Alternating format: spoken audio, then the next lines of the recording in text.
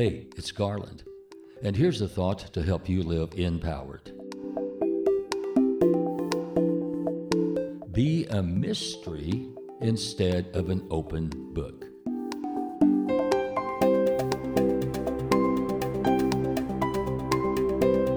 I enjoy meeting people and getting to know something about them, but that doesn't mean that I need or want to know everything about them.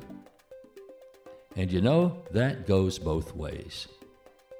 I catch myself wanting to add one more interesting tidbit about my life experience, and then maybe another, and then another, until, I've overdone it again.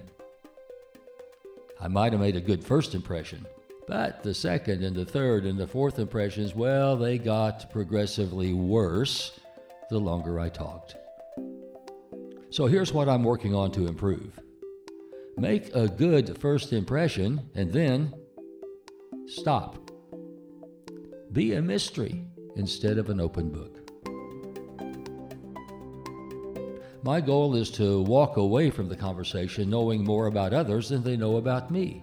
To be the first one to say both hello and, hey, nice talking to you. In between that, listen closely, focus on the speaker, and help them to express their thoughts. I'm working at resisting that urge to say one more thing about what I know or I think or I feel or I need. And that technique also keeps me focused on finding out more about them while saying less about myself. I don't have all the answers to the world's problems, so there's no reason for me to open my mouth and prove it.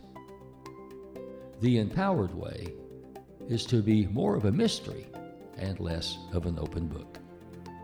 I'm Garland McWaters. Live empowered by unleashing the creative energy of God love to make the world around you more wholesome and joyful.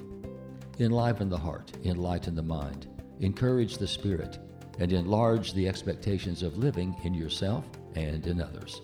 That is the empowered way.